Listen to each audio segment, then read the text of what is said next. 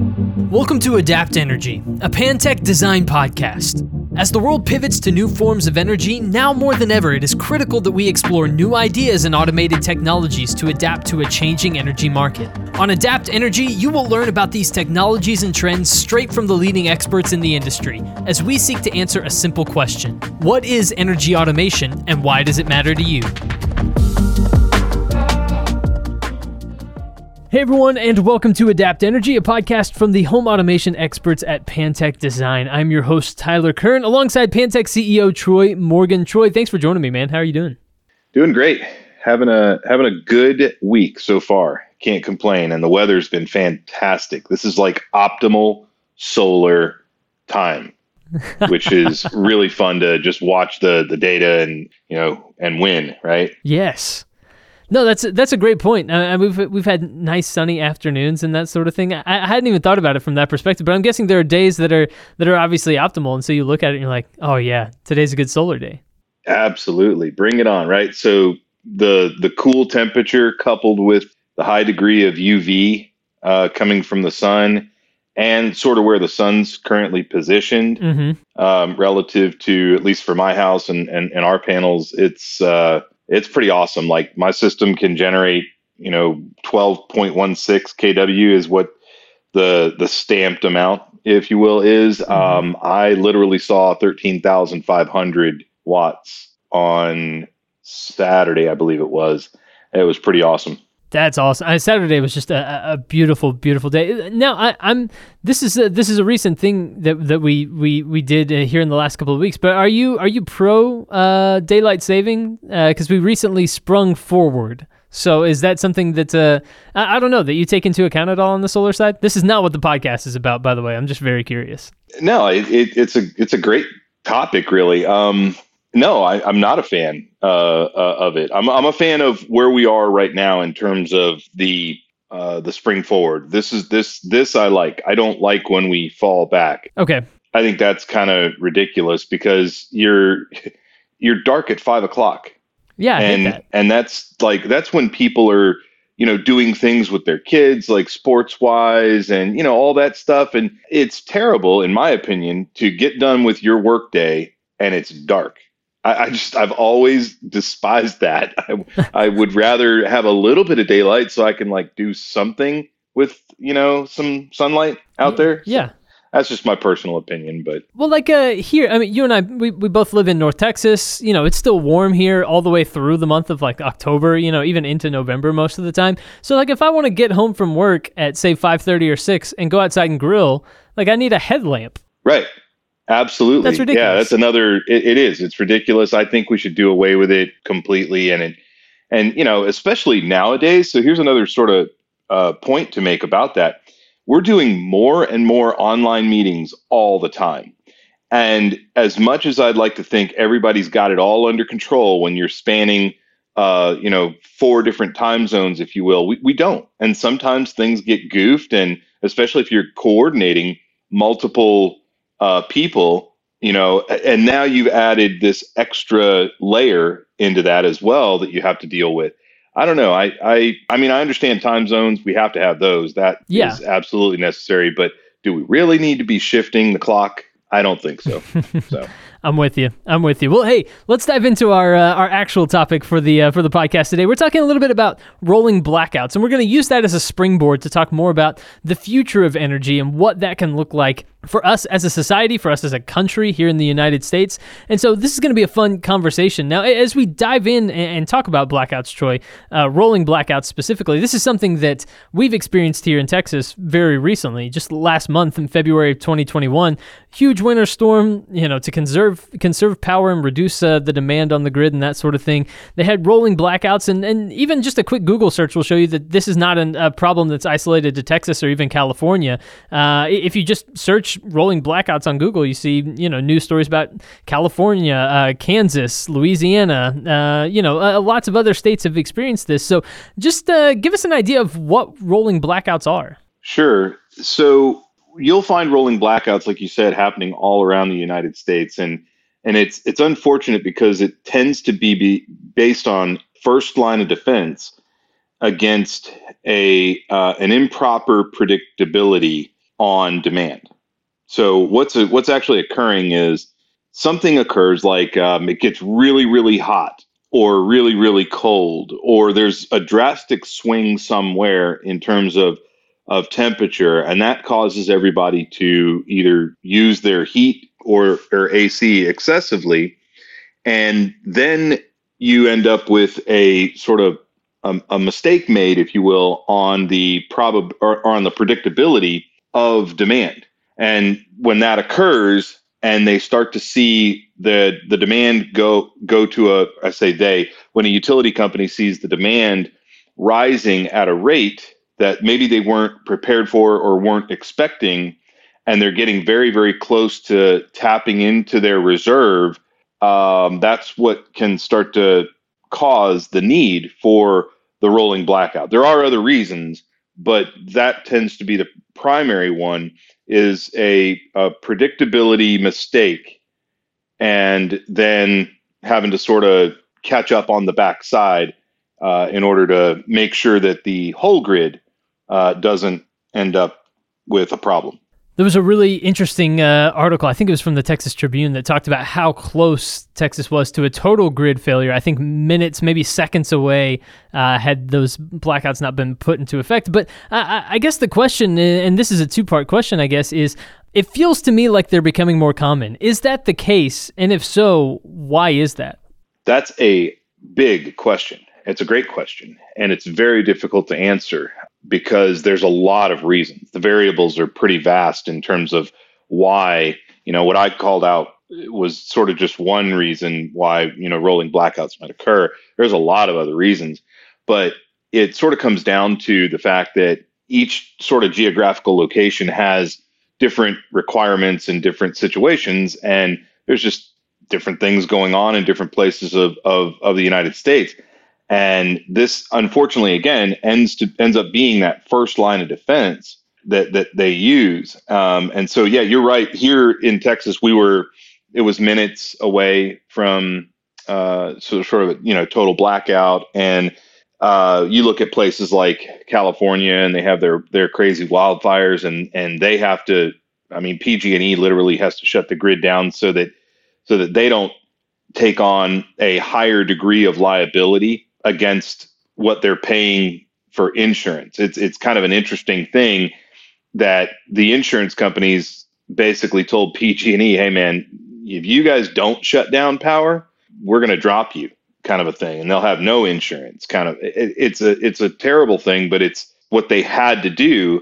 And then you look at other places like, I'll pick a little bit more on California. They're decommissioning an 18 gigawatt nuclear plant in the next couple years. That's a ton of power. Yeah. And they're freaking out right now, realizing how close they're getting to that. And how are we going to replace that power? What are we going to do? And there's just so much happening in the world of the utility, but also the world of the utility meeting the consumer. And I think that's where the biggest challenge and change needs to occur, is sort of in the middle or behind the meter to support the utilities and also the overall end game of the United States and what we want to do in the future. So speaking of the future, how can we, I suppose, begin to tackle this issue? Because this does seem to be a large and pressing issue, and I'm sure that there are other factors that factor into it. Like we've talked about on previous podcasts, the grid is aging. There's an increased demand. We have severe weather like what we saw in Texas. All of these things are kind of compounding on top of each other to create this one big problem. Where do you see the opportunity to then take steps to remedy this? I think with anything in life like this, where it's a long-term goal, it starts with education, right? It starts with us as consumers of power understanding our impact. Once we understand our impact, we're going to be far more likely to seek opportunities to help. And the help is not just helping the world and, the United States or the utility, it's helping ourselves, right? It's helping our own use of power. People don't realize, and then this goes back to the education. People don't realize how much power they use and how much power they waste and what the delta is between that. It's pretty astounding, to be honest. The phantom, what we call phantom loads in a home that are just there and on, they all add up. And once you're educated on what you could be saving if you were managing your power a little bit better or looking at it a little bit more closely, man, it can change a lot. It can move the needle a tremendous amount. But we're not going to get there until we understand some of the fundamentals and some of the basics, right? So I'll give you an example. I have this light above our kitchen. We have almost like a picnic table set up bench thing, and there's this big, beautiful light over it. And my wife really wants, cool looking light bulbs. So the light bulbs are actually exposed. You can see them. And being able to see the filament inside is kind of cool. It's decorative.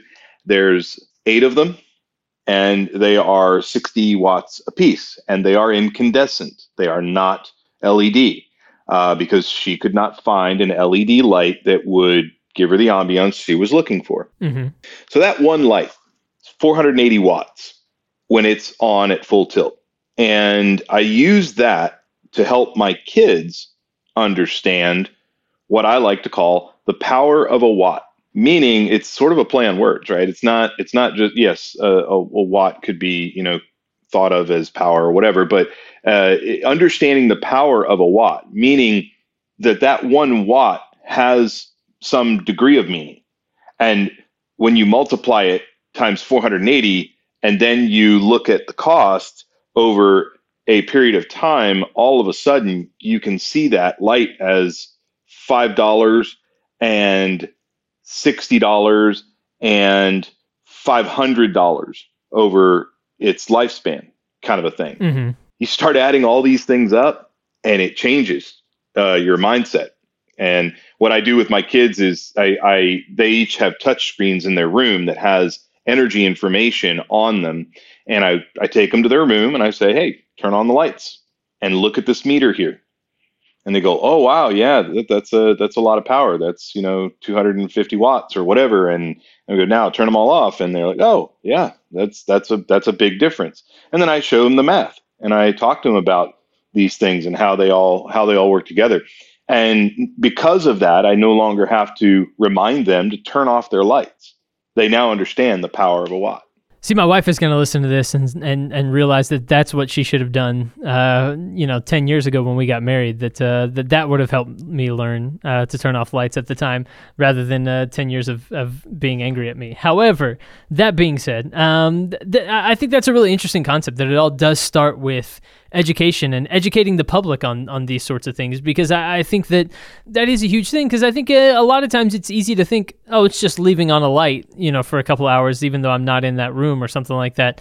But there are impacts there, and there are ways then that impacts things kind of downstream and has a larger impact, I guess, in a sense, just not even just in your own home, but outside of your home, which is interesting. But when we talk more about energy automation, which is a space that you play in and that you have a lot of expertise, how can that begin to also kind of bring about some change and create some new ways of looking at things and maybe help solve this problem further down the road?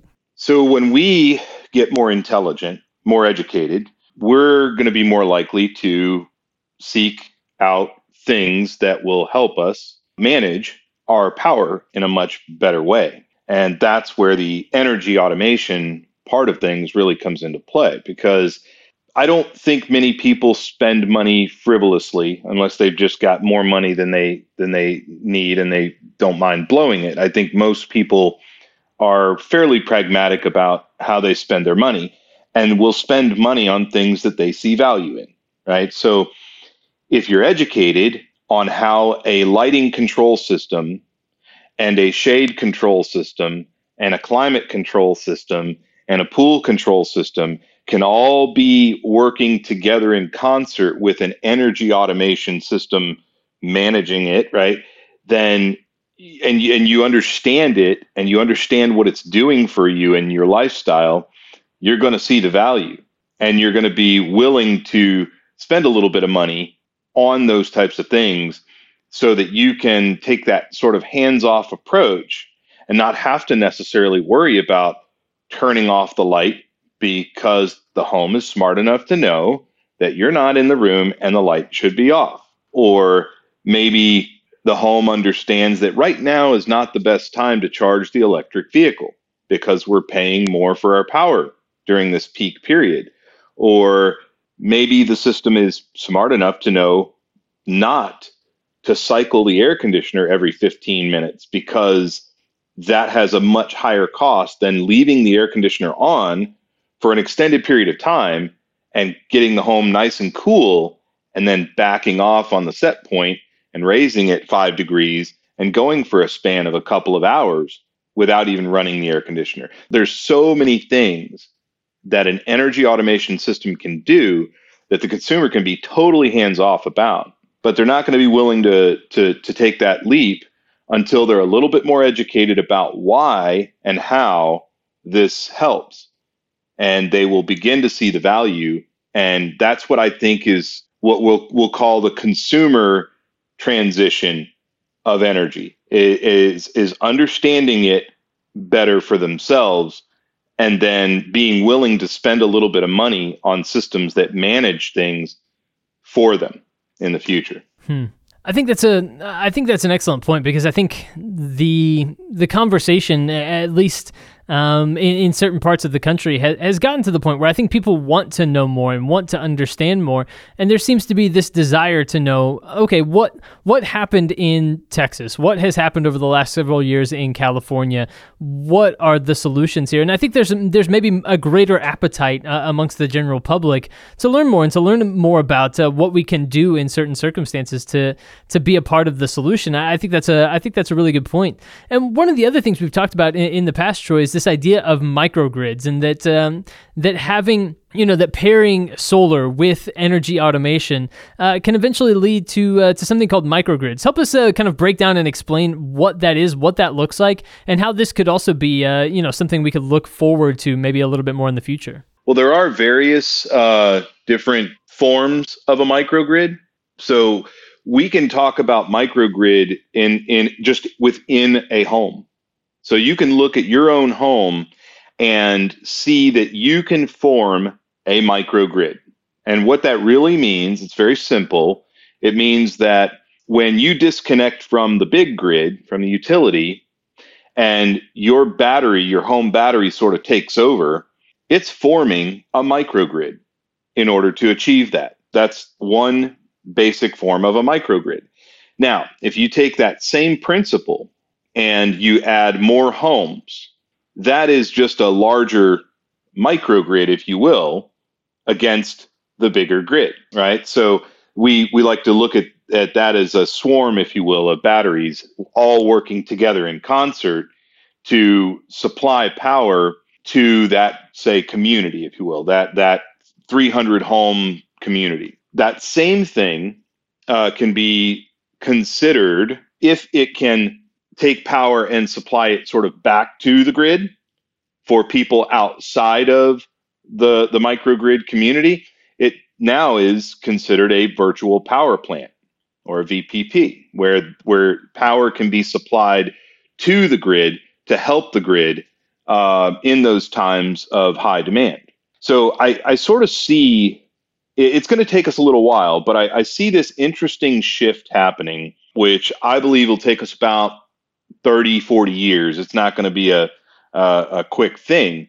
But this shift of today, we look at the utility and we buy power from the utility, and that's our sort of first line of defense for obtaining power for our home, right? We buy our power from the utility. And then if for some reason the utility goes down, or power outage happens, then we have our potential for use of solar, as long as you have a home battery, and then you've got your home battery, powering loads in the home and things like that. in the future, I see that flipping. I see the home being its own sort of first line of defense. It's generating its own power, it's managing its own power, and it's doing this in such a way to sort of keep itself as a contained environment. And then the second layer is not the utility, it's the community. So I might be a little low on power right now, and my neighbor might be killing it and not requiring much power. And so we share that resource because we're in the same sort of microgrid, right? And then if for some reason the community is needing some additional power, then it goes to the utility, and we use power from the utility. So it sort of changes everything around, and first line being home, then community, then grid, rather than grid, sort of community, and then home.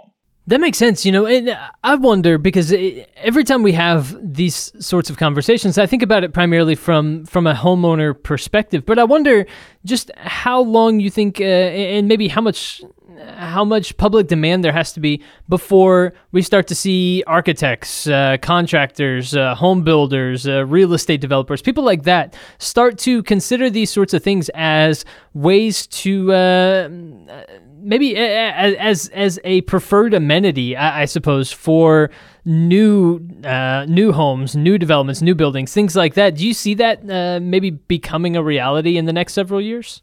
I do. I absolutely do. And we're seeing it happen right now with certain developers and builders. The ones that are very forward thinking, want to be innovative, and sort of try to play a role in the future of building smart technology into homes. Some builders and developers are not as excited about that because they feel like that's going to cut into their bottom line. It's technology that they don't necessarily understand. But I think overall, if I had to take a wild guess, and it is a little bit of a guess, but overall, I would say at least 25% of the builders and developers out there are taking steps in this direction because it's necessary. And it's also fed a little sort of their reasoning or desire to do this is also driven by the consumer as well. And, enough consumers ask, hey, does this home come with an energy automation system? The builder is going to have no choice. They're going to have to find their way into that. Mm-hmm. And it's starting with solar, right? That tends to be, we're seeing a lot of relationships, I guess, occur between builders, developers, and solar contractors now because the consumer is driving that, and they're asking those questions at the design table, if you will. Hey, can we make sure this home is facing the right way so that we can have solar? It's a very interesting thing for a consumer to say. It shows that they've done some degree of education, like they, are educating themselves. They understand the basics of it. And now they're sort of forcing the hand of the builder and developer to dip their toe in. And if they want this consumer or this customer to buy their home, they better do that. They better get on the ball. It all stems from education. It really, truly does, all the way around. And the more we learn, the smarter we're going to be about our next move. And the young kids of today are truly the ones that are going to probably spearhead this into it being a normal thing to have an energy automated home, because they're the ones that are going to be dealing with sort of the brunt of our decision making with respect to the grid and how we're doing what we're doing today. So there's my kids are taking classes. They literally have classes in high school now for energy. It's not energy automation, but it's just understanding energy. It's a really cool thing. They can actually take classes in high school. And so the more we see that, the more I think we're going to experience change over time. Well, it's always exciting to look towards the future and to see where things are heading and imagine what the future looks like. But especially in this area, I think it's a lot of fun to discuss. And so, Troy, it's always a blast when we get together and record another one of these episodes. I appreciate you joining me here for another episode of Adapt Energy. Absolutely, Tyler. Always a pleasure as well. Let's keep these going because we've got to educate everybody about what's possible today and also where we're going in the future and the importance of it. That's a great point. And for people out there, if you want to learn more about what Pantech Design does in the world of home automation and specifically in the world of energy automation, like what we've been discussing here on the podcast today, head over to pantechdesign.com. There at the top of the page, you'll see home automation, energy automation, contact. If you want to reach out and ask Troy or the team there at Pantech Design any questions, use the contact tab there. But you can learn a lot more about everything energy automation and what's possible these days by going there, and also by subscribing and listening to more episodes of the podcast. We're going to continue to make episodes like this that give you some thought leadership, give you some idea of what's going on out there in the world, and ways that it can be remedied as we move into the future. So education is a powerful thing. We're going to keep rocking and rolling with the podcast and giving you more information as much as we can. So stay tuned for that. Subscribe to the podcast on Apple Podcasts or Spotify, and we'll be back soon with new episodes. But until then, for Troy, I'm Tyler. We'll talk to you again soon.